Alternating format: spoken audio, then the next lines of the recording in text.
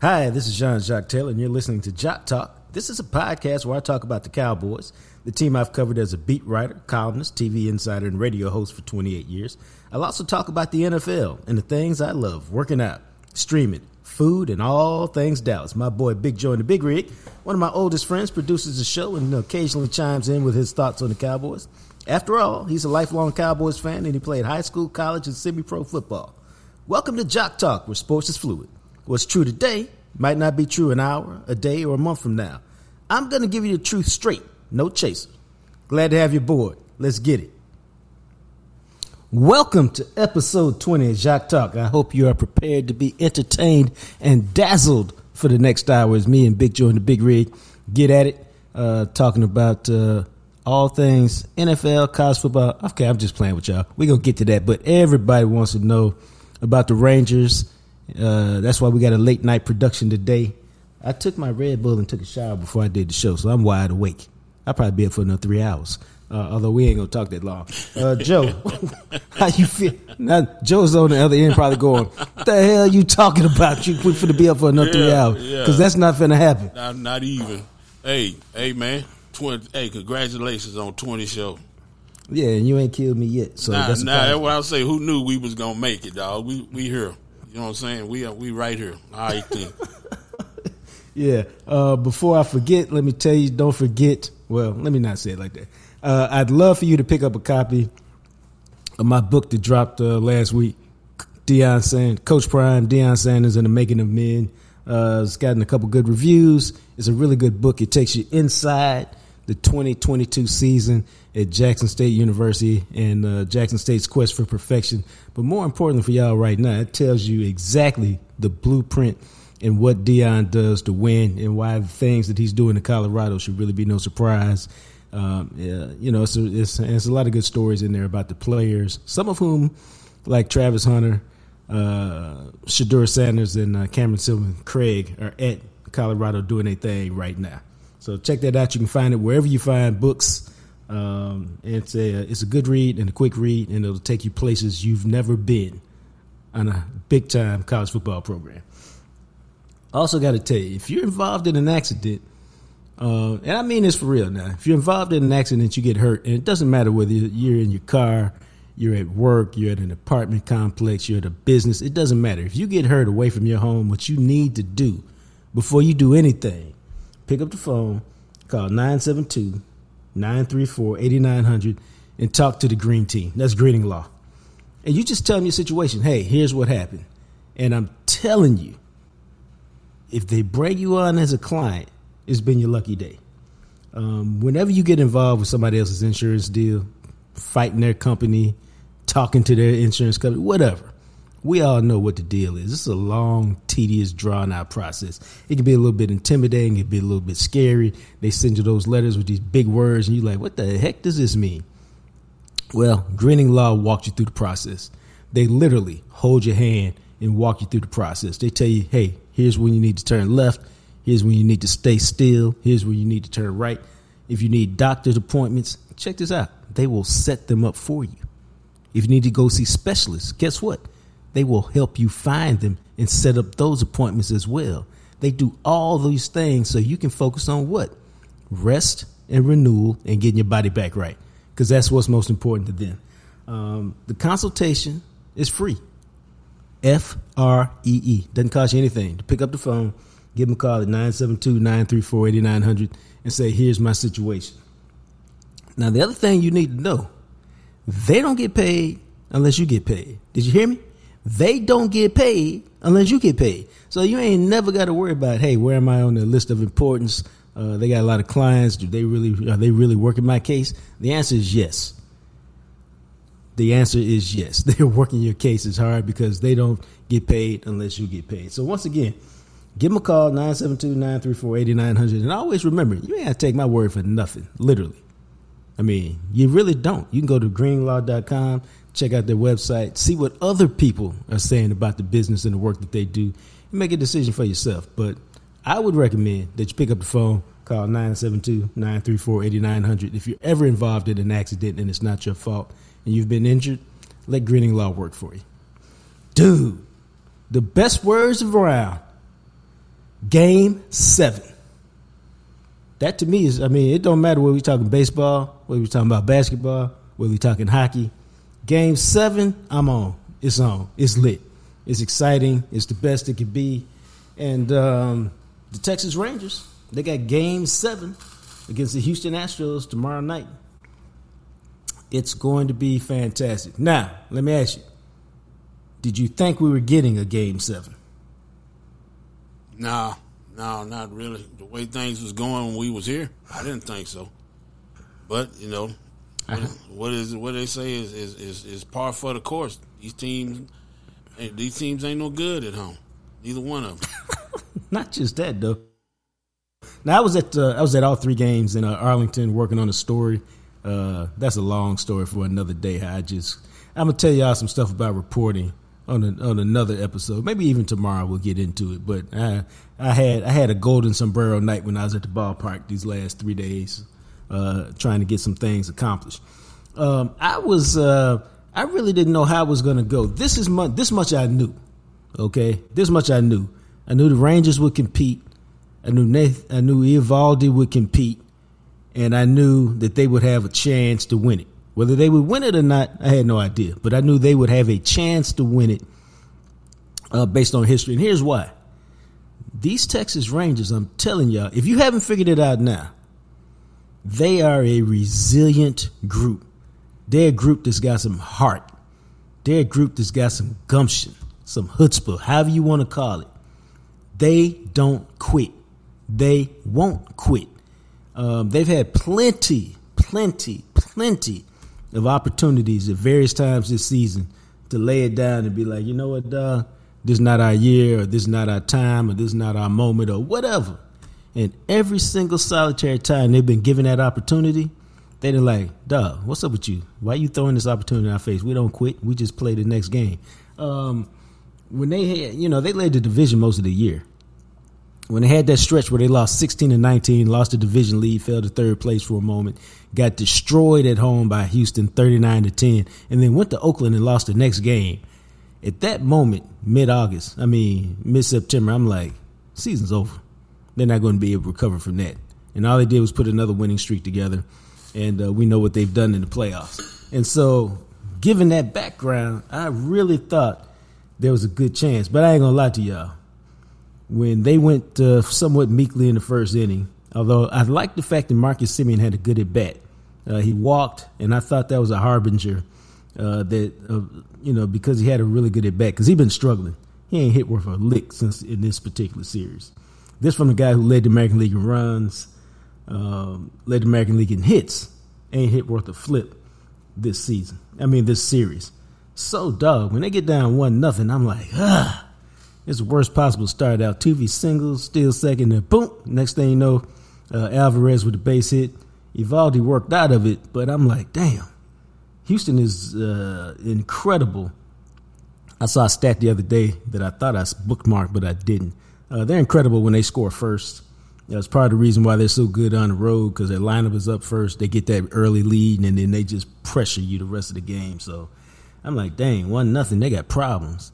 And dog, right then, Mitch Garver homers at the top of the second, and I'm like, oh, they back in it. Jonah Heim gives them a 3-1 lead on the 2-run opposite field homer. And Eovaldi has settled down after a 25-pitch first inning. That bothered me because, playoff innings are stressful, playoff pitches are stressful, and you're like, if he got 25 in the first, dude, I don't know if he can even get out of the fifth. And nobody wants to turn it over to the bullpen after we saw what we've seen all year, where they saved less than 50% of they had saved fewer than 50% of the opportunities given. We all saw Leclerc give up a 2-run lead in the top of the ninth on 3 batters in that loss to Houston the other day. So nobody was interested in seeing the bullpen early. But Leclerc settled down, man. And then, it became a game. They're up 3-1. They're up 3-2. And then, to me, and I'm curious what you think about it. Well, let me do it like this. Whenever you win a game like this, a game 6, to force a game 7, it ain't no difference to me than any other big time sport where your stars got to show up. And so what I'm talking about is what happens. Evaldi shows up. He pitches into the 7th. They needed that. He pitched well, too. He gave up that run early, but, he did the thing. He kept them in the game. He gave them every single solitary opportunity to win. And in the playoffs, that's really all you're asking your guy to do. Can you keep us in the game? Can you go 6+? And if you do, dog, hey, our hat's off to you because you have done the damn thing. Then you talk about Semien. I just told y'all he's been struggling all series. Went 2 for 3 with 2 walks and a run scored. That's what a leadoff hitter is supposed to do. Seager, man, he went 0 for 4 with a run scored and an RBI. But here's the deal. He tattooed the ball twice with runners in scoring position. Didn't get no help. Then there's Garcia, who looked lost at the plate, trying to punish everybody in Houston. He hits the grand slam that separates him at the end. And then there's Leclerc, man. They brought that dude in for a 5-out save. And he delivered 3, worked out of a bases loaded, 1-out jam with no runs. Just giving up the 1 run. They took a 4-2 lead into the 9th, and then that's when they went to work. But my point is the stars showed up for the Rangers. And when your stars show up in your biggest games, that typically means you win. Thoughts? Yeah, man. When it was Leclerc, it worked his way out of the bases loaded. Yeah. Oh man, yeah. That's one of them good. It's a good thing when your stomach kind of lurks a little bit, like, oh, when he did that, I was like, oh hell yeah, it's on, because you just knew that they was gonna knock some people in. And then I gotta say that Garcia. Well, first of all, Garcia, I ain't gonna say what I text you, but Garcia. I'll tell you. I got a text that said he just said F all y'all. Yep, F all y'all. That means everybody in the stadium that's not a Ranger fan, that's booing me, that's talking about you lying about hitting me in the back with the pitch. You know that shit was intentional. Plus, he wore number 53. And you know who was number 53? My ass was number 53. Yeah, man. All right, then. I said, hey, watching him trot around the bases, hell yeah, I was trotting with him, man. I'm like, yeah, it's all good. It's funny because a month ago, I wasn't interested in these Rangers. I swear to you. I'm the most casual. Well, I know you wouldn't. But I'm going to tell you what. I'm digging all my shit out. I'm digging all the faded stuff, everything for Game 7. I'm wearing Rangers everything. I got the hat. I still, if you're in Dallas, Fort Worth, you got some stuff, But I got some Rangers stuff. I got some 2011 stuff. So it's all good, I'm digging all that. I thought it was very clear. And for those of you who somehow missed it, big homer. The Rangers were down by a run. He hit a 3-run homer, gave him a 4-2 lead. Game 5, late, I think it was the 7th inning. Pimped the hell out of the homer. Like walked halfway up first base. Go ahead. Slammed the bat down. Yep. Looked at the dugout and pointed to his homies. He did get around the bases in a pretty good fashion. He didn't slow. He didn't trot. He jogged around the base pretty good fashion. Then as he approached home plate, he slowed down to a stroll and took 1-2 steps and then stomped on home plate. I found it amusing. I found it funny. I found it cool because I think one of the things baseball has lacked to me has been real true emotion. It's always, hey, you shouldn't do that. This is get around the base. No, man, it's hard as hell to hit a baseball.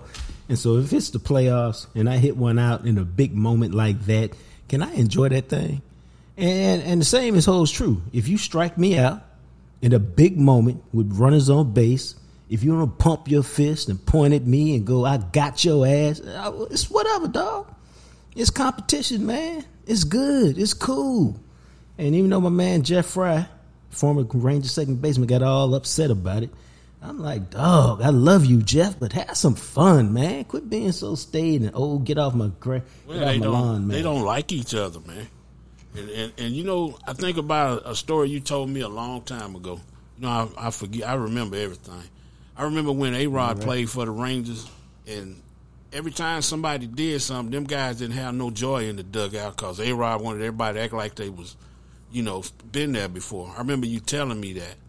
And then once he left, everybody was, hey, you did it. You know what I'm saying? That team, that's what you talking about you like. Yeah. That type of stuff. It's like at the World Baseball Classic that they have in the spring. Mm-hmm. Guys go crazy there. They act a fool. Yeah. They have fun. Yeah. I mean, it's so Japanese baseball. They have fun, man. The game ain't got to be that serious. It's serious, but it ain't got to be that serious. Where I can't enjoy my home run because I might make you mad. Hey, dog, make a better pitch. It's always I can't enjoy my strikeout. But it's already there because Houston been talking junk. And then, like I said, they don't like each other. If it's anybody else, they might not have said nothing. But you looking, you know what I'm saying? You looking for disrespect. Yeah, exactly. So that's the backdrop. And then they hit him the next time he was up at the plate. The Astros say we didn't do it on purpose. The Rangers say, hey, it looked like he did it on purpose. The Astros say, why would we put another run in scoring position when we were trying to win the game? So now the Astros were also honest. After the game, I thought it was great that Verlander literally said, I would have pimped that homer too. I wasn't mad at him. It was the biggest homer he's probably ever hit, so I needed to make a better pitch. Altuve, he said, I don't think we hit him, but I understand why he got mad. It hurts when you get hit and the optics don't look good. So I understand all that. And, we'll never know. Only Abreu, who threw the pitch, really knows if he tried to hit him or not. Bottom line, that's the backdrop. So his first 4 trips at the plate, man, he was swinging from his ass. Yeah, he had no discipline. He just swing. He trying to hit a 2,000-foot homer so he could take another trot. And all it did was result in 4 strikeouts, and it was he looked awful at the plate. Well, something happened in the ninth. Bases loaded. They got an extra run because with the bases loaded, Seager got hit by a pitch in the calf, so he gets to walk to first base. Bases still loaded, and then Garcia found him a fastball, man, turned on that thing and rocketed it out for a grand slam. He had the last laugh. Fuck all y'all, they said in his trot. That's right.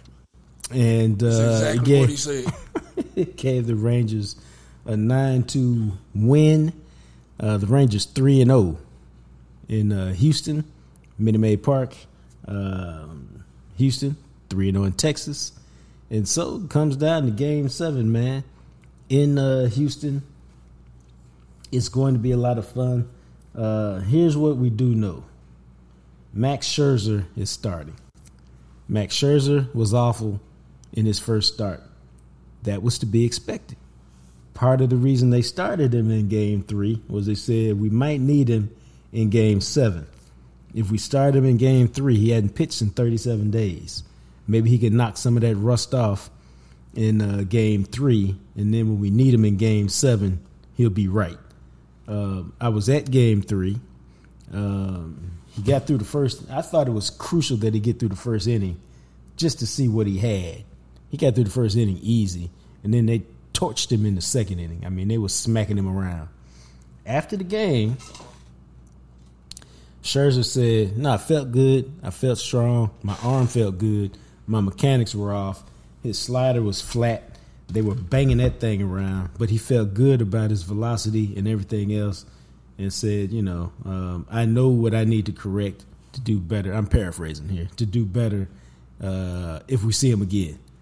And so it'll be interesting to see what he can give them. Obviously, tomorrow is all hands on deck.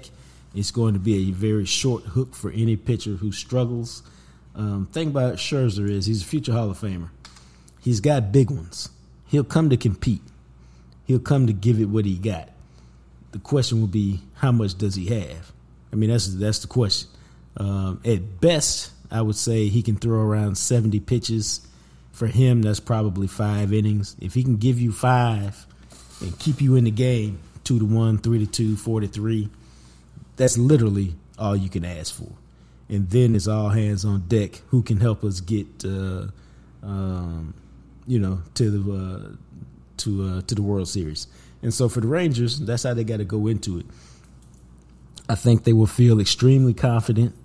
because they've played well on the road. They've won 8 straight on the road, dog. So they feel good playing on the road. They got no, they got no qualms about it. I'm telling y'all, it's great that Simeon went 2 for 3 and looked good at the plate in terms of his eye. He wasn't going out of the zone, swinging at stuff. They're going to need him tomorrow, man. Set the tone and set the lineup. So I'm looking forward to it. There's nothing really better to me in sports than a Game 7. And your Texas Rangers, they've done the thing, man. I'm impressed with them. I'm impressed with their fortitude. I'm impressed with the approach that they've played with this year. And no matter what happens tomorrow, their future is extremely bright. But check this out. This is just me now. This is just your boy here. All the pressure's on Houston. To me, Rangers play with house money. Yep. Houston is the team that's been to the ALCS 7 consecutive years. Houston has been to the World Series 4 years in the last 4 times in the last 7 years. Houston has been to the World Series 2 years in a row. Houston has won 2 of the last 7 championships. The Rangers, don't forget, man, don't forget, the Rangers are a year ahead of schedule. This was not supposed to be the Rangers' year. They're a year ahead of schedule. And so they should be feeling loose, like, hey, we're here. Let's go do this thing. We might as well. Whereas Houston is like, damn, man, can we get there one more time? So all the pressure's on the Astros. They're supposed to win. They were favored in this series. They're the team that's got all the championship pedigree. And your Rangers should be very loose when they show up. And tomorrow, even more than usual, scoring that first run, getting that early lead, that's going to be huge. You don't want to be chasing the game tomorrow because then the pressure, goes from batter to batter. So if they can figure out a way to score early and put some pressure on Houston, and let's just keep it real, dog. You need a little bit of a cushion because I don't trust that bullpen. Nope, that's a roller. That bullpen is a roller coaster ride, man. I mean, one of the things that showed up today, and you're absolutely right. Let me put it like this. Here's who you trust. You trust Spuers right now because he's pitching great. You trust Leclerc, even though he gave it up the other day. That, to me, that's about all you trust in the bullpen. And you know how I know that? Because they didn't bring in Aroldis Chapman to face the lefty when they asked Leclerc to get a 5-out save because they don't trust Chapman. They don't trust that he can come in and throw strikes and get guys out. So they're like, hey, at least Leclerc will throw some strikes. They may hit him, but at least he'll throw some strikes. And then he promptly walked the guy to load the bases. Yeah. But that being said, Spuers has been lights out. But again, man, tomorrow it's all hands on deck. It's Game 7. You got 3 or 4 days off before the World Series. The Texas Rangers, if they win, will host Games 1, 2, 6, and 7 in the World Series. They will host it. They got home field advantage in the World Series because they beat the Phillies to start the season. Literally the first 3 games to start the season. And then they finished with a better record than Arizona. So however it goes, if they win, they will host the World Series. Houston, they got to figure out if they'll host depending on who wins the National League Championship Series. But big time for the Rangers, man. Man, this is going to be fun and exciting. I think I tweeted this out at some point today. It's just fun, man. Playoff baseball is nerve-wracking. Every pitch matters. Every batter matters. And when I'm talking about every batter matters because you're like, damn, that guy got on. Now that means you got to deal with Altuve at the top of the next inning. And, like, when you're talking about every batter matters, the reason they took Eovaldi out was he had, one of the reasons they took him out was they had Alvarez coming up in 2 batters, and he's 10 for 14 lifetime against Eovaldi. So it's like, you let a guy get on base, we can't let you face Alvarez, dog. It ain't happening. So every pitch matters, every batter matters. It's going to be so much fun. I love, this is, I was telling somebody today, just talking about sports. This is what I love about sports, man. This is it. Game 7, winner take all. I love the excitement. I love everything that goes into it. The emotions, the stress, all of that stuff makes it fun, man. And since I don't have no vested interest in who wins, other than, you know, from a media standpoint, it's always better if your hometown team wins, because it's, especially when you work for yourself like I do at the JJT Media Group, it's good for business. But aside from that, I don't have an emotional investment like I would if the Buckeyes were playing. But it's fun to watch the city get caught up in the emotions of the team. And then this is not every team is likable, dog. Well, a lot of times those the sports teams like the Mavericks, the Cowboys, you know, they go dormant for a little while. They don't win. So you just kind of leave them alone and you don't pay attention. And this year's Ranger team brought a lot of people like myself back to baseball. You know, and that's how it goes. So I'll be back to baseball for a couple of years, you know, until they go dormant again. That's just the way it goes. I treat the Mavericks the same way. I treat the Stars the same way. If you ain't winning, I ain't watching. You know, that's just how it is. I mean, you ain't got to win a championship, but you got to be good. You know, and that's how it is. Now, I don't like watching baseball, especially regular season. Now, I love going to the games. I love playoff baseball. That right there had my stomach in knots, and I'm sure the rest of the Metroplex too. But they brought a lot of people back. That's a good thing. No, I think the rule changes help too. The game is faster. The game is crisper. The game is cleaner. It's a lot more fun for me to watch. It's not a lot of wasted time.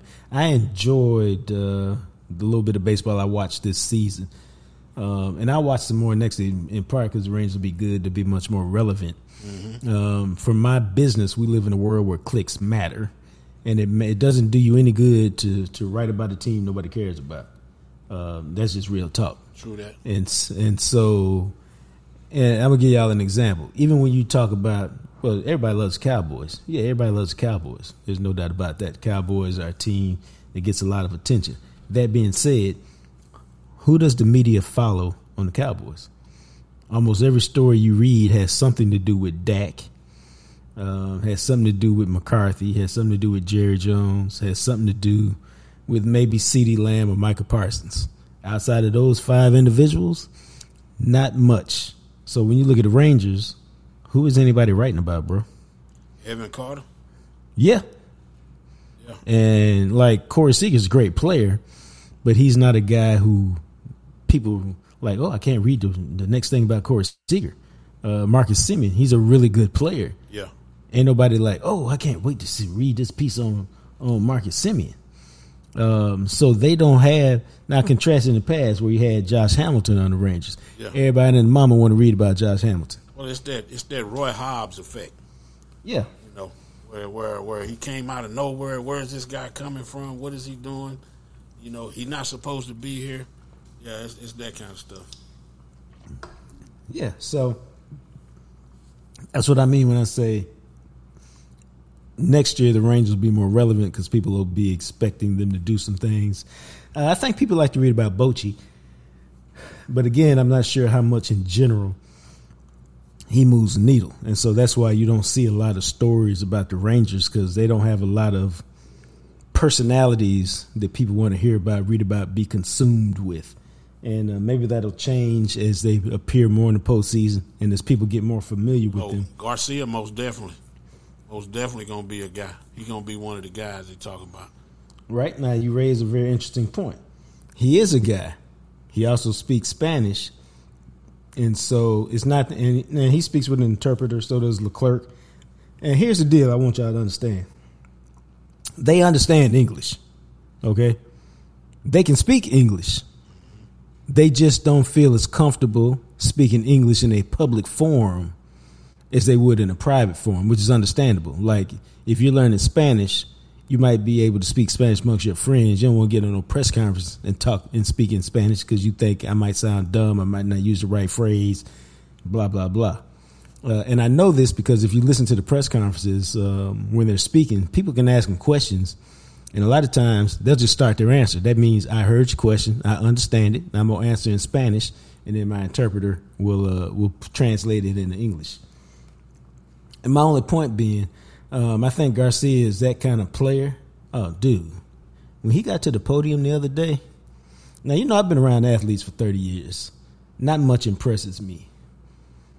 The jewelry that dude had on, it was very simple, but clearly it was very expensive because the diamonds in his ears were glistening, and I was about 20 feet away, and they was popping.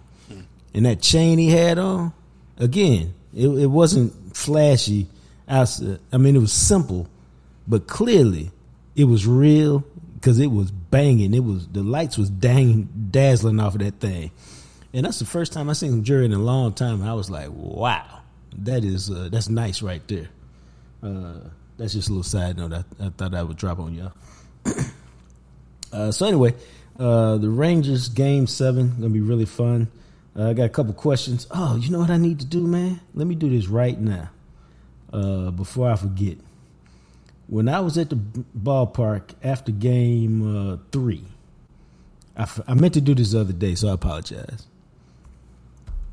I was actually leaving, and this guy walked up to me and started talking, and then he proceeded to trip and fall flat on his face. Now, this happens to everybody at some point. It happened to me about 2 months ago in the airport. And he got up, and he's like, man, I'm so embarrassed. I'm so sorry. But I love your work. I said, dog, I appreciate it, man. I said, hey, man, nothing to be embarrassed about. Everybody's fault. But he was just so embarrassed. Did you help him up? Yeah, I tried to help him up. Oh, okay. I'm just checking. No, and his wife sent me the nicest email that night. She's like, hey, man, I don't know if you remember this, but you were talking to my husband Spencer tonight, and he fell down. He's so embarrassed, but he's a big fan of your work, and I just wanted you to know that he's just so. And I was like, tell Spencer to chill out and relax. It's not that serious. But I told him I was going to give him a shout out on the podcast, and then I promptly forgot to give him a shout out on the podcast. So here I am giving him a shout out about a week later. But it'll still be cool if he listens to it, and he should listen to it because I'm going to send him a link to it tomorrow morning so that he can check it out. So that's what I meant to tell y'all. Now I got a couple questions. Drop and roll, Spencer. Drop and roll. That's all.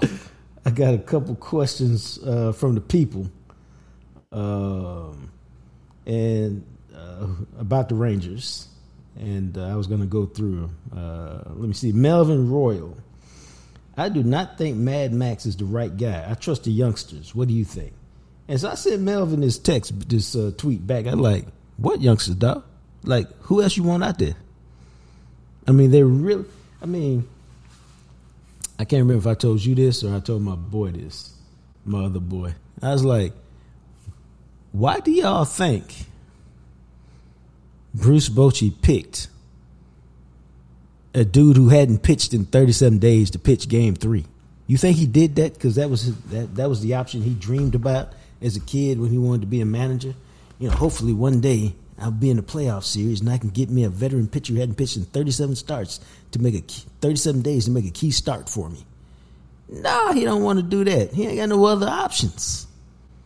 I mean, John Gray was a solid starter during the year, but he struggled at the back end, and he went on the IR injured list with that with strained forearm, and he pitched the other day and wasn't good. Now maybe he can give you something tomorrow. Maybe you could pair him and Scherzer, and that'll Scherzer will be like an opener, and Jay will finish it up. I don't know. Gray will finish it up. I don't know. But you don't want Martin Perez out there. Haney did a good job today pitching with a 5-run lead, but he got blasted the other day and didn't make it out of the first. I can see why Dane Dunning, you might like him, and maybe they've got him scheduled to piggyback with Scherzer tomorrow. I don't know, but I would take Scherzer, his competitiveness. Don't forget, this is a future Hall of Fame guy. No question, future Hall of Fame guy. And so he got big ones. He'll come out there and compete. The moment he's pitched in the World Series, the moment will not be too big for him. Now, I don't know how he'll execute. I don't know how he'll pitch.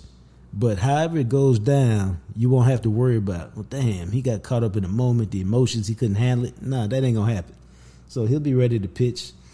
And having done it once, even though the result was not good, I think he'll give you a quality performance, and he'll give the Rangers a chance to win. Now, I don't know if they will win, but I think at the end of the day, he'll give them a chance to win. And frankly, dog, that's really all you can ask for. I think there's a couple other questions right here.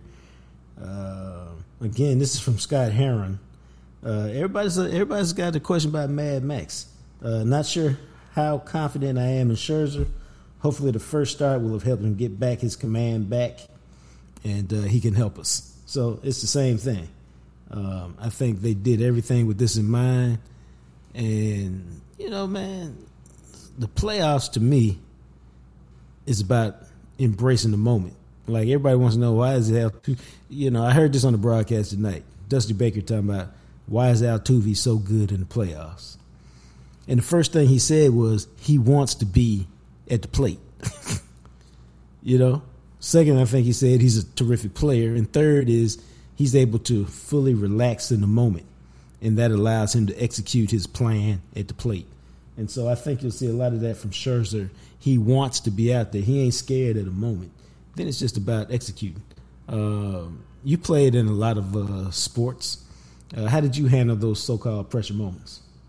A lot of times you just really don't even think about it, especially if it depends on what type of team you're on and what type of players that you have around you.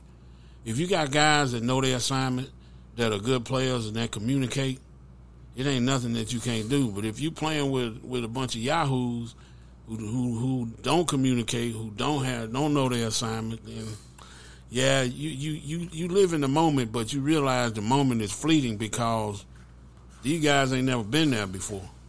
And it's really the experience that make you get through the stuff. In the championship games I played in, we done got down a couple of times, and the other team is too high. We kicking y'all butt, we killing y'all. Yeah, you up by 7. Whoop-de-doo. You just play your game, and usually things will work out. Yeah, I mean, I think that's that's probably one of the things I love about sports is it reveals everything about your character as an athlete. How you handle moments, how you handle pressure, how you handle adversity, how you handle success. Those are all the things that I really enjoy about covering sports and getting to see how people handle it, because everybody handle it different. Yeah, especially how you handle success. That's a big one right there. You get up 14 on a team you ain't supposed to beat. Are you going crazy? Are you celebrating and jumping around and, fist bumping and all of that? Are you focusing on the next play?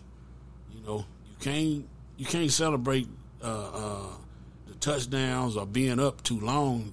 You got to move on to the next play or the next series or the next inning or whatever. Yeah, Doc, I think there's a lot of truth in that. My man Reggie Smith said, has Bochy lost all confidence in Martin Perez? I would say not all, but a lot.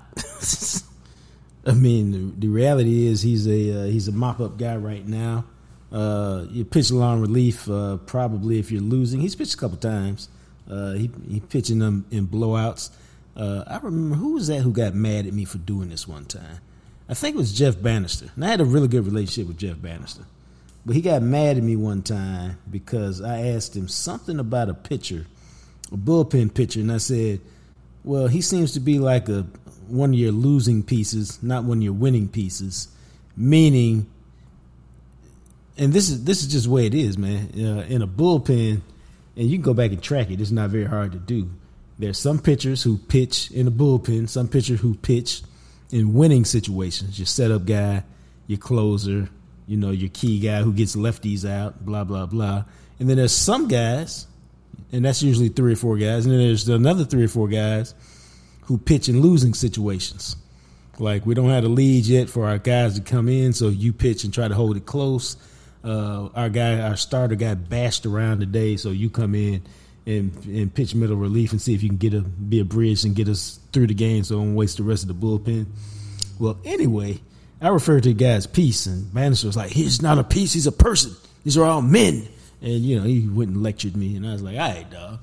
And then he proceeded to treat them guys like winning and losing pieces, which meant I knew I was right. Now, that being said, Martin Perez has turned into a losing piece. He's not going to be in the game very many times when the Rangers are winning. And so, that's an indication that he's that's just his role right now. And that's one of the reasons. I mean, he was not good this year. And he was good 2 years ago, but he wasn't good this year. He'll find a job somewhere, no problem, in Major League Baseball. He'll be a starter. He'll be somebody's fifth starter. He'll throw 180 innings and eat it up and go 9-8 or 8-9 with a 4 ERA, and that's okay because Major League Baseball needs guys like that, and somebody will probably pay him $15 million a year to do it, if not more. But that being said, in a winning situation, you're not going to find him pitching for the Rangers tomorrow. Kyle Frazier. Thanks, Kyle, for your question. If the Rangers win the series, do you give the MVP to Garcia, who has 5 runs and 15 RBI, or Eovaldi? That's a good question. And I will tell you, part of the answer to that question is, well, I guess you said if they win the series. I would probably, that's a good question, man. I would probably give it to Eovaldi. Yep. But if Garcia comes in tomorrow, well, let me see. I'd probably give it to Eovaldi because the grand slam was the capper, but they had a 3-run lead when he hit it. He hit that big one in Game 5, but they didn't win it. Eovaldi winning Game 2 gave them control of the series, and winning Game 6 put them in a position to win the series. He was phenomenal in both games. I would probably give it to Eovaldi. Yeah. All right. Well, good. That's been a lot of baseball talk. That's good because we don't do a lot of that.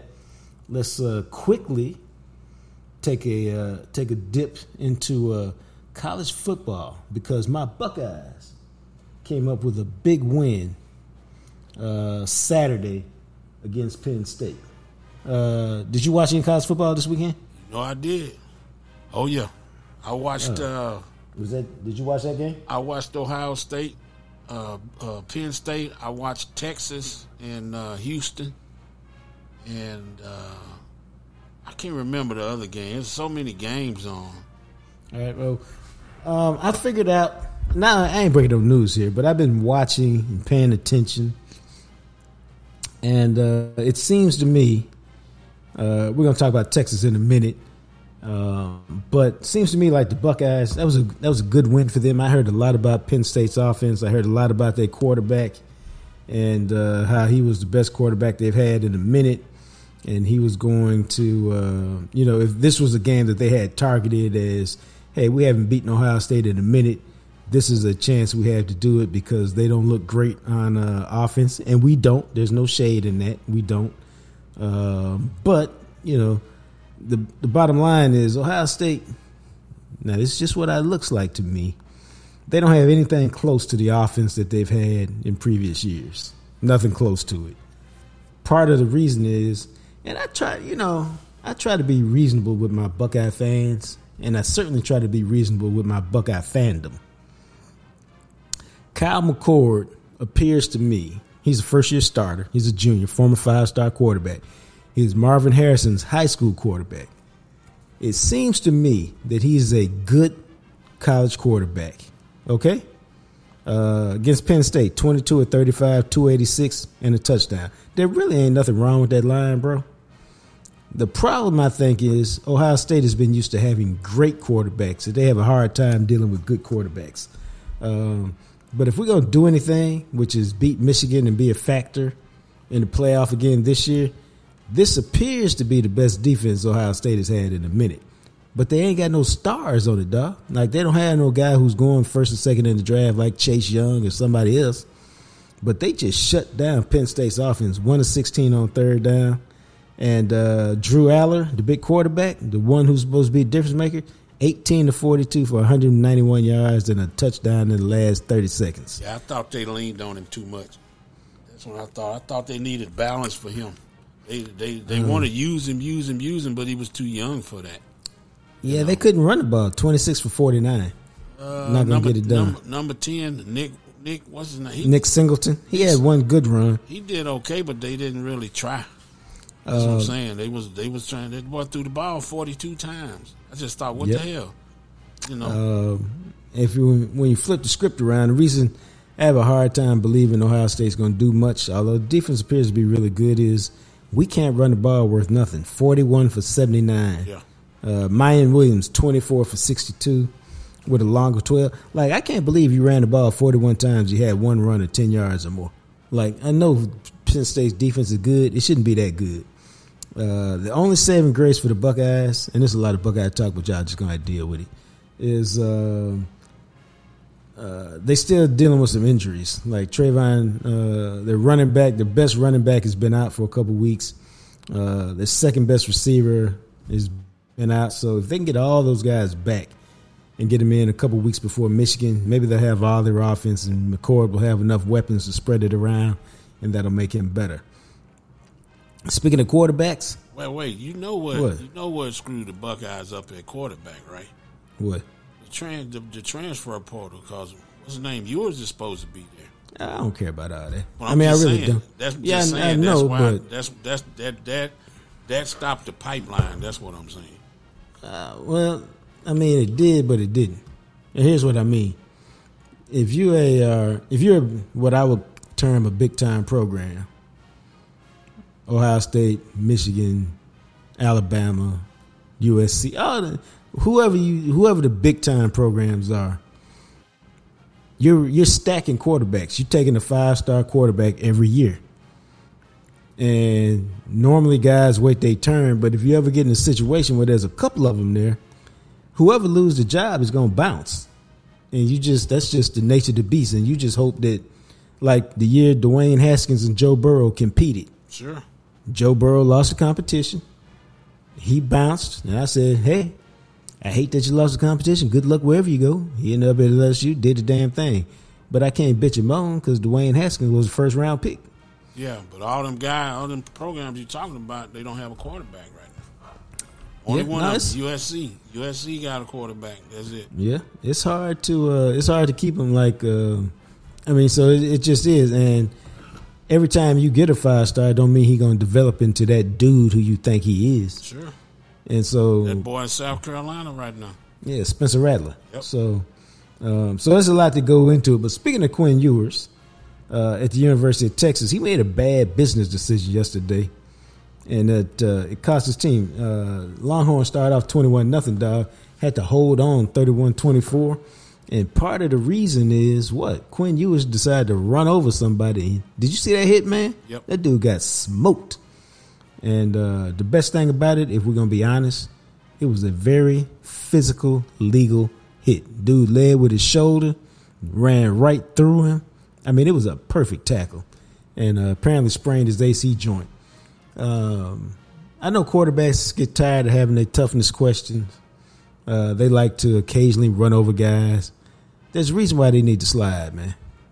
When you are one of the most valuable players on your team, you can't put yourself in a position because of your machismo to get hurt. Now, getting hurt is part of the game, but you can avoid, those big licks when you can. And he didn't avoid that. I mean, he went into it. And now, now they got a problem. We will see if Malik Murphy, I expect him to start this week. Now, he's a big dude, man. That dude like 6'5", 230. He looked the part. Yeah, he need a haircut. Well, a lot of them need a haircut. Oh, yeah. But Arch Manning will be the backup. And so now this is just exactly what we're talking about. I expect Ewers to leave after the season. I don't know that he will, but I expect him to. And I say I don't know that he will because he's been hurt a lot, dog. And I guess he'll be a first-round pick, but I don't know. I mean, I guess he will be, but I don't know.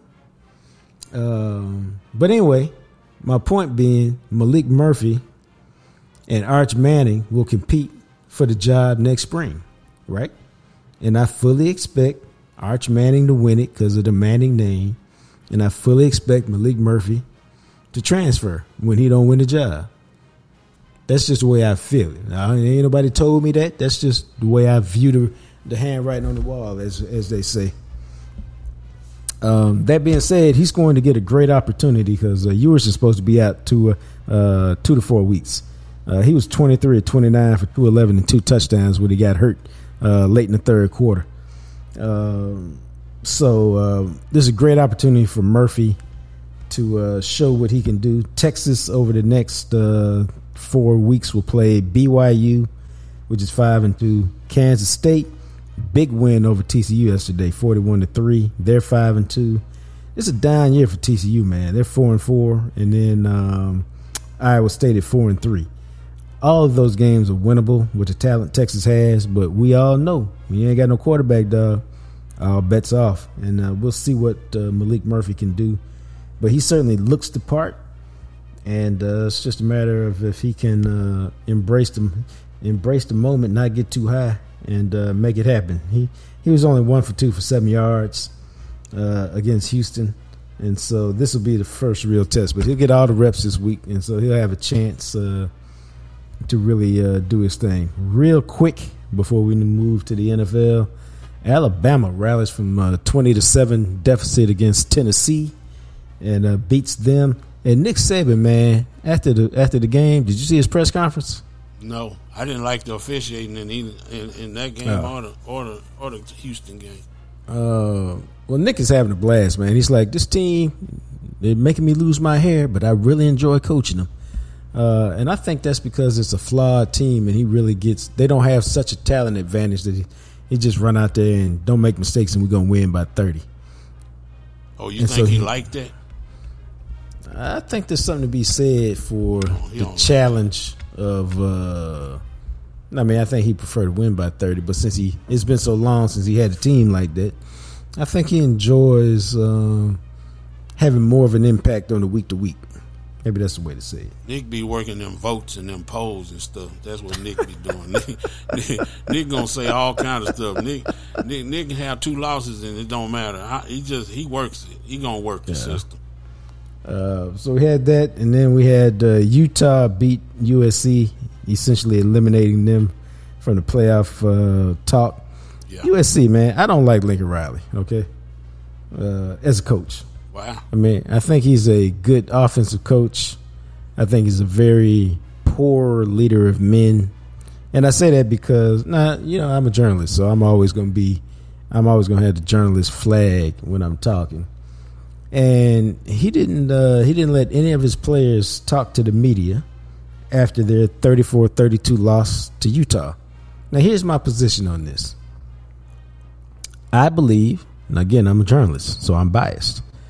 I believe if you let players talk after victories and after great moments, you should let players talk after losses and difficult moments, because it teaches them how to answer questions and how to handle adversity, and it doesn't last that long, and it's really, in the big picture, not that difficult a thing to do, to answer a few questions for a few minutes after a game. It's just not that hard. And if a guy like Caleb Williams is talented enough to win the Heisman Trophy and deliver a speech to the Heisman voters after he wins the Heisman Trophy, he's certainly capable of talking after a defeat that's a difficult defeat to a rival like Utah. And you do your players a disservice when you don't prepare them for that. Now, that's my opinion. And I also think you build a soft program because you're not teaching them how to handle adversity. I also didn't like the fact that after the game, somebody asked him about the expectations of not being able to win, advance to the college football playoff now. And he was like, I don't know who set those expectations. We don't talk about that every day. And, of course, somebody pulled up a story today where he said every day we talk about expectations and trying to get to the college championship. And I'm just like, dog, you're such a fake fraud when it comes to that. That's just poor, to me, just poor leadership in terms of teaching kids how to be men and how to be accountable when things don't go right, because they don't always go right. It doesn't matter whether we're talking about football or whether we're talking about life. it would be nice if you would just allow them to feel a little bit of that and teach them how to work through it. Hey, here's the kind of questions you're going to get. Here's the type of answers you give. Be supportive of the team. Don't sell your teammates out and talk about yourself. It's not that hard, dog. At SMU a couple years ago, me and two other professors did some media training for Sonny Dykes' team. And we brought every player over. We did mock interviews, and I asked different guys questions. Some of it was you just gave up a 30-point lead and your quarterback threw a fourth quarter interception that was returned for a touchdown. Now I'm going to ask you about your quarterback, and I'd ask pointed questions like, do you blame Hartfield for the loss? To get them used to answering difficult questions at times. And you go, no, we lost as a team like we do every week. We didn't give him all the credit when we won last week. He ain't taking all the blame because we lost this week. Boom. It's not that hard once you prepare your athletes with the proper knowledge. I think sometimes, you can't do stuff in a vacuum. Like, you can't – stuff is – I agree with you. It's better for him to lead them like that, to give them, let them talk in difficult times. But, man, you don't always make the right decisions under pressure in the moment. Or should I say in the moment. You do knee-jerk stuff. And I think he probably did some knee-jerk bullshit right there when he didn't want to let him talk. Sometimes you circle the wagons or you do whatever you think you got to do. And it ain't always the right decision. Hell, they talked to Dabo Swinney the other day when that boy pulled the ball at the 1-yard line. He said, hell, it was a handoff. I don't know what he was doing. And he was so shocked. He just said, man, he was trying to do too much. Right. It was just one of them things where I don't think they always know what to say. I don't know. I think some of that stuff, some of those coaches, the leader of men part, some of that shit is overrated. Because they're not. They're more CEO than leaders.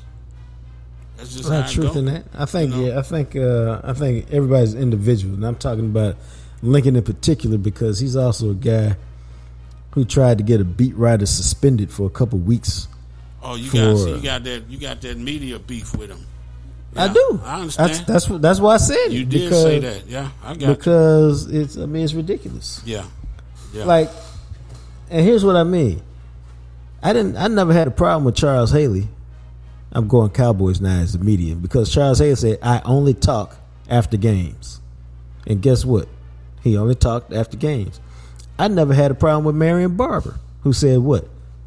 I don't want to talk if we win and I have 150 yards. Yeah, but I don't want to talk. Those guys lose. They only controlling one thing, themselves. These dudes trying to control the whole program, and sometimes that shit get away from them. That's what I'm saying. Charles Haley and Marion Barber only controlling and they only got to be consistent for themselves. The coach, whether he can handle it or not. Lincoln Riley called some great plays, like you said, but he might not be able to handle the program in the spotlight because he moved from Oklahoma to USC. There's a whole lot more pressure in L.A. than it is in Norman. That's what I'm saying. I mean, I think part of that is why you don't make those decisions at the heat of the moment. Yeah. The decision is, hey, after the game, we're going to have Caleb and our best defensive player talk. And if somebody does something special, then we can sub out one of those. If Hartfield goes with 250 yards, we can have Hartfield either sub out for Caleb or we can have him in addition to Caleb. Or if Hartfield got 7 sacks, we can have him instead of whoever our normal defensive guy is. Yeah, I'm not saying he right. I'm just saying it's the pressure that bends you sometimes. It's the moment that bend a person to do stupid shit. That's what I'm saying. Sometimes it's that. I feel you. Yeah. But some people do that on more regularity than others. And Lincoln it's a power trip. It's a power trip too. It's definitely a power trip. Like I didn't like Gary Patterson doing that at TCU. Yeah. They play a game. I can't remember where it was. And me and Gary Patterson get along fine. But I was like, dog, what are you doing, man? You gonna bring down a guard and a tackle, to represent the offense. We all know because the quarterback didn't have a good game. Come on, dog, stop. Well, it's the one thing with like Pete Carroll at USC. A coach will tell you, I run this. This is my show, from the socks to the jocks to to everything is mine. I control whatever we do, and then the player do something. I didn't know he did that. I had no idea that Reggie Bush was doing all that, and I had no idea that he was driving a $50,000 car. I had no idea, that his parents had. He didn't know nothing. When it's trouble, they don't know nothing. But when it's success, they control everything. So it's like that. No, you're exactly right. So that's let's wrap up our college football talk. See, that turned in even better than I thought. And let's take a quick trip around the block, man, because I gotta get a couple things off my chest right quick. Okay. And when we go around the block, we talk about things that are important to me. Sometimes things going around in Dallas. And let me just say this, dog. My son hit me up the other day, and he's a low maintenance kid. All right. And he said, "Dad, can you check on the cell phone plan? My phone is not charging properly. It goes dead very quickly, and I think I might need to get a new one." Now, first thing I'm like is, okay, when the last time you had a new phone? Because I don't believe in getting a phone every year. And so I checked it out, and I said, "Oh, okay, dog, you got a iPhone 12, which means, and we're on iPhone 15 right now. So you had that about 3 years, okay?" Dog, I went to I'm a Sprint customer, which is now T-Mobile. Mm-hmm. And I went in there with an open mind. And this young woman, I walked in, and there were 3 or 4 people who could have helped me. Well, she came over very quickly. Like, basically, I want this guy. And if I can tell you, dog, from the beginning, it just felt like a used car salesman trying to get one on me. And I was getting, and I don't know if it was her demeanor or what, but I was just getting so irritated because I was like, I feel like you're trying to beat me, because I was like, "Hey, what's the upgrade situation?" And she told me, she said, "But you should get on this plan." I said, "Why?" She said, "Well, with this plan, you get this, this, and this." I said, and she said, "You get unlimited this." I go, "Well, whatever I got right now, ain't nobody ever said I went over any limit. So I don't feel, and I'm on the phone all the time. So I don't feel like I need to do that." She said, "Oh, okay." I said, "I really just want to upgrade this other phone on my line." And then, dog, well, you should get this plan. Why do I need to change plans? And everything felt slimy about it. Everything felt like you're trying to get over. You had to focus, man. See, what do I have to focus on? You went in there with an open mind, like, they gonna treat me right. See, so this is my fault. Well, yeah, because you got to go in there saying they gonna try to screw me. That's when they treat you right.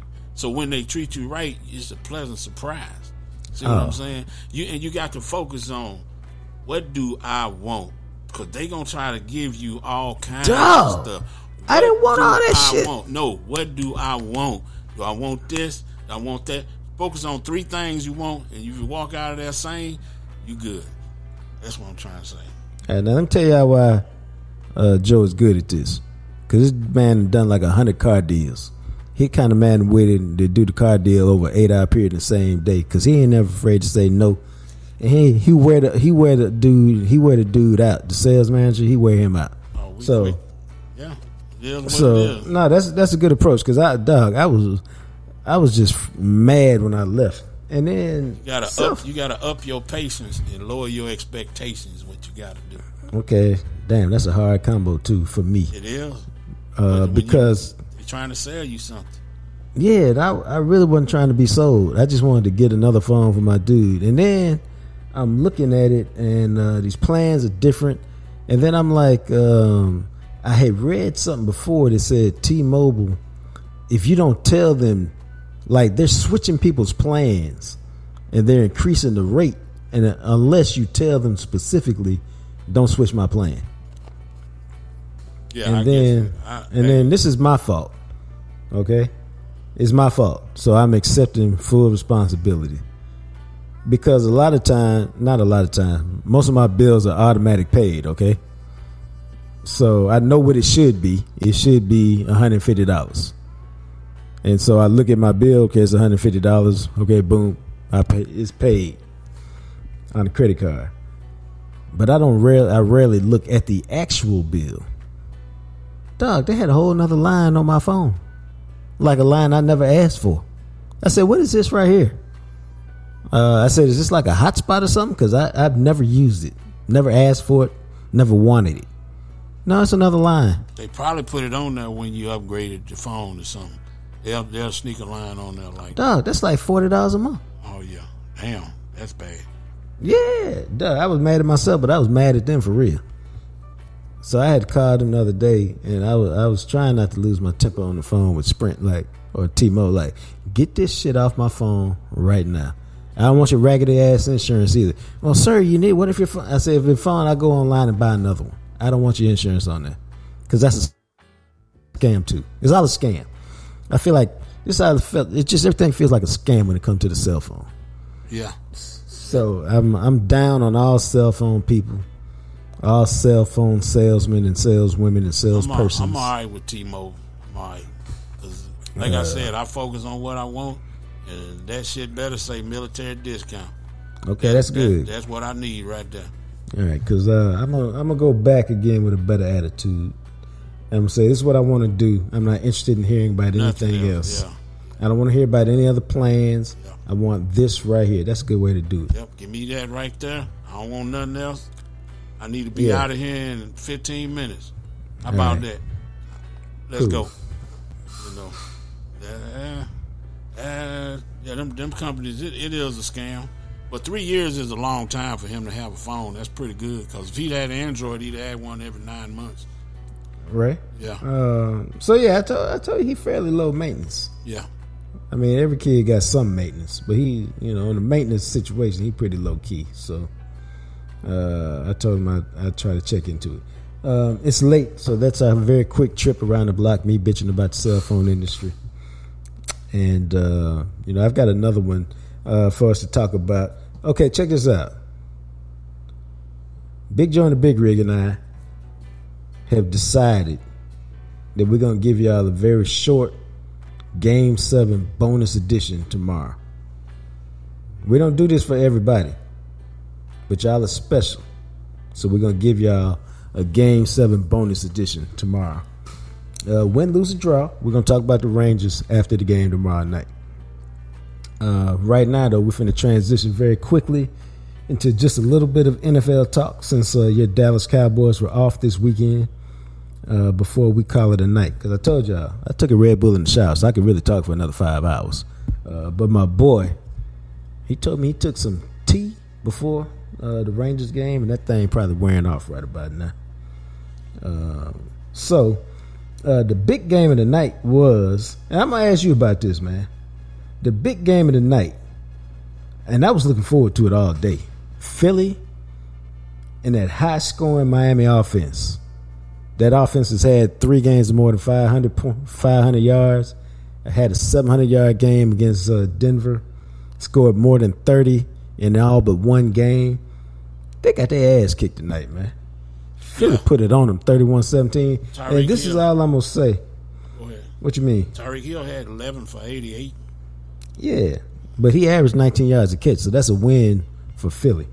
Yeah, it is. Yeah, that's what I'm saying. I'm saying that was a terrible game for him. So this is the conclusion I've drawn until proved otherwise. Until proved otherwise, which means they could prove otherwise, at some point soon. This offense has faced 2 good teams. The Bills and the Eagles. This offense has been shut down twice this year. Once by the Bills, once by the Eagles. And so I don't have any problem with them being the front running, we beat up on bad team offense. But I really ain't trying to hear them compared to the greatest show on turf, because the greatest show on turf won a championship. It was consistently the greatest show on turf. And they went to the Super Bowl twice. Yeah, they was once consistent. They lost, once they won. Yeah. And it didn't matter who they were playing. Good team, bad team. They treated them all the same. Pimp slapped them all. Man. So I ain't really trying to hear nothing about the greatest show on turf. And any comparisons to them until they start beating some good teams. Torrey Holt, Isaac Bruce, Oz Hakeem. Yeah. Now they got the Patriots next week. Then they got the Chiefs. Then they got the Raiders, the Dolphins, the Jets, the Commanders, the Titans, the Jets, and the Cowboys. That's really, to me, my opinion, that's one good team, man. I mean, Jets got a good defense, but the Jets can get hamstrung by the offense and become one-dimensional. I mean, so basically they got the Chiefs. I need to see them do something against the Chiefs. I think the Dolphins just because they're gonna put up numbers. I think the Dolphins just trying to survive the season, man. Because if they run wide open against Philly, Tua is one hit away from being gone. You know, he one hit away. So I think that a lot of that short ball stuff they was doing. Look at the what did he do? I think he averaged like 6 yards, 6.5 yards per attempt or something like that. They trying to get the ball out, not to get that boy killed. That's why they letting it all hang out against these bad teams. Well, they did that today, but in general, they've been. I mean, Tua averaging like 9.5 yards an attempt. But that's what I'm saying. They ain't opening the offense again. I wouldn't open it up against Philly. You know, because if you open up against Philly, that boy gonna get popped, and he just one hit away from being gone for the season. That's what I think. 12 first downs, 244 yards. Yep. Terrible. It was pathetic to me. Tua, 23, 32, 216, a TD and an interception. Eagles, they were impressive to me, man. A.J. Brown on a roll. 5 straight games of more than 125 yards receiving, 10 for 137. A couple of spectacular catches. Jalen Hurts had an interesting game. Threw for 279 with 2 TDs and a pick. Ran 11 times, only 21 yards. He still don't look quite right. But the Eagles 6-1, one of the best teams in the league. Your Cowboys got them in 2 weeks. And that'll be another statement game for the Dallas to see just where they are in the NFL hierarchy. So a big win by the Eagles, 31-17 over the Dolphins. The other game I was really interested in was, you know what it was, Detroit and Baltimore and When I turned that thing on, it was 14-0. When I looked back, it was 28-0. I was like, damn. Lamar Jackson threw for 250 in the first half with 2 touchdowns and ran for 1. Now, here's my interesting take off of that game. I think it was just a bad day at the office for the Lions. I think the Lions are a really good team, and they just had a bad day today. They got jumped on early and never got in it. Yeah, it happens. Yeah. But Lamar Jackson's phenomenal. Yeah, he is. Always have been. Yeah, well, he was on and popping today. You see the touchdown where they pulled the tackle, and he scored a touchdown where they pulled it to the left, and he did a fake. He faked the handoff, pulled the tackle pulled around, and he did like Big Mike in the blind side, pushed the old boy to the bus. It's a funny thing to see an NFL player get done like that. He slung him to the corner of the end zone. Damn. Yeah, your boy Lamar threw for 357, 3 touchdowns. Ran 9 times for 36 yards. And the Ravens doing what the Ravens do, man. They 5-2, sitting up there near the top of the AFC North, and they're gonna be somebody you got to deal with in the playoffs. Kansas City, San Diego. I mean, Kansas City, LA. Yeah. Shit, did you watch any of that? I watched pieces of it. I was shocked that your boy had 300 yards in the first half. 321, I think, in the first half. Yeah, I thought this is real talk because I tweeted this out. I thought he had a shot at your boy Bob Waterfield's 546-yard passing record, all-time passing record. Yeah. It's kind of amazing that in today's NFL, somebody owns the all-time record who was throwing the ball in the 50s. Yeah. It just seemed like that record would have been broken the way the game has changed.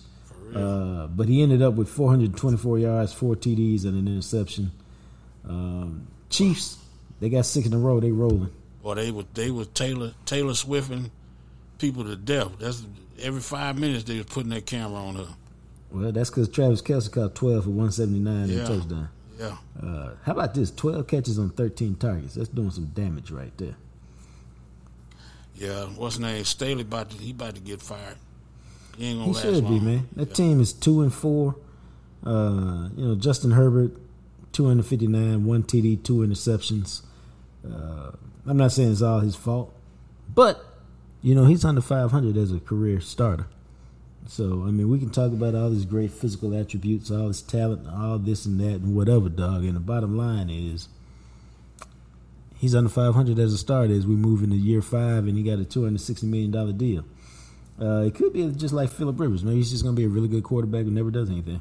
Well, you make adjustments. People make adjustments to your game. And if your game don't evolve, then it's going to be a down year for you. Until you do something else, People, NFL, what do we say, not for long. Things change. You got to change with it. Plus, that he got that broken finger. I think that finger is bothering him on that hand. It looked like it was bothering him pretty bad. It's not his throwing hand. Sometimes you get a fractured bone like that, a broken bone like that. That thing start humming and you can't feel nothing else. You know what? I can deal with that. I understand that because I got this real talk, man. I sprained my flip you off finger. Yep. On my right hand. Yep. This real talk. I probably sprained that thing 6 or 7 weeks ago, and it's still swollen, and it still hurts because, and this is on my dominant hand because I must bang it twice a day. Yeah. And I'm like, dang, I literally can't get no relief. Yeah. Because I'm always banging it. Just through everyday life, not even doing nothing crazy. So I can only imagine if you broke it and you're a professional athlete, even if it's on your left hand, that thing getting banged every day in practice, every day with the ball. It's just it must be excruciating at one level. Yeah, I've snapped the ring finger. I snapped my ring finger in two in the service. Ooh. Yeah. I said it myself. Damn. Yeah. 2 more games I want to swing through real quick. Bill Belichick gets his 300th win. Shocked that they beat the Bills, but Bills pissed around and played with them all day. And then came back from 22-10 down to score 2 touchdowns in the last 5 minutes. But they let the Patriots drive the length of the field, like 80 yards, 75 yards in the last 149 to win it. With a touchdown with 12 seconds left from Mac Jones, who had a terrific day, to Gesicki. And that was just a bad loss for the Bills, man. They 4-3, dog. They 2 games. They 2 games behind Kansas City for home field advantage. And they're a game behind Miami now. But they're a little too inconsistent for a team with as much talent as they have. Who's the most dominant team in the NFL right now? Who do you consider? It's like, man, Pete Rozelle is like happy. He's smiling right now in heaven. It's Parody Pete is happy because who's the most dominant Real team? talk. I think it's your 2 teams from last year's Super Bowl. Kansas City and Philadelphia. Okay. With San Francisco a very close third. I would have put the Dolphins up there, but they got spanked today, and I don't believe in them no more. Yeah. I mean, they can make me believe in them later, but I don't believe in them no more right now. And then the other game, and this is just me bitching and moaning, because sometimes I like to do that. Josh McDaniels is a horrible coach to me. How you take your team and get blown out by the Bears 30-12? You brought Bobby Hoyer back? I mean, his whole thing is offense, man, and they done scored more than 20 points one time this year. I mean, it would be different if they was losing 37-35. He didn't turn Josh Jacobs into nobody. Josh Jacobs averaging 2.9 a carry. He had 11 for 35 today. See, that's what's up. Yeah. Devontae Adams is not doing anything in that offense, really. Some of his quarterback, but who picked all the quarterbacks, man? He did. Well, who? Derek Carr was a perfectly serviceable quarterback. Yeah. He's not a great quarterback. And if you want to move on from Derek Carr, okay, that's fine. Go get you a great quarterback or go get one in the draft. No, you went to Jimmy Garoppolo and this, whoever else they got now. Marcus Mariota, I think. I mean, I don't know, man. He's just a bad head coach. Maybe he's a great coordinator, but he's a bad head coach. He is a Belichick disciple. None of them guys have been any good. None of them. Can we think of any of them guys that's got a job? They've been worth a damn. None of them in his tree. Think about that. No, it's a great question. Why? I mean, a lot of it is how much was Brady making up for, just turning whatever you turned into. I mean, I don't know, man. Yeah. All I know is he's a bad coach, and he should be relieved of his duties at the end of the year. I wouldn't go no more with him. They lost to a dude. Now you're a football guy. Have you even heard of the guy that the Bears started? No. Trent Badgett, Division II quarterback. Yeah. Shepherd College. Yeah. Come on, man. Yeah. I mean, come on, dog. Stop. Just stop, man. And you let this team beat you down 30-12. Not just beat you, but beat you down. And the Bears ain't no good. So anyway, that's our NFL talk for tonight. That's our podcast for tonight. Don't forget to subscribe, rate, and review, please, because we're trying to grow the show. None of this is possible without my good friends at Greening Law. They sponsor each and every podcast.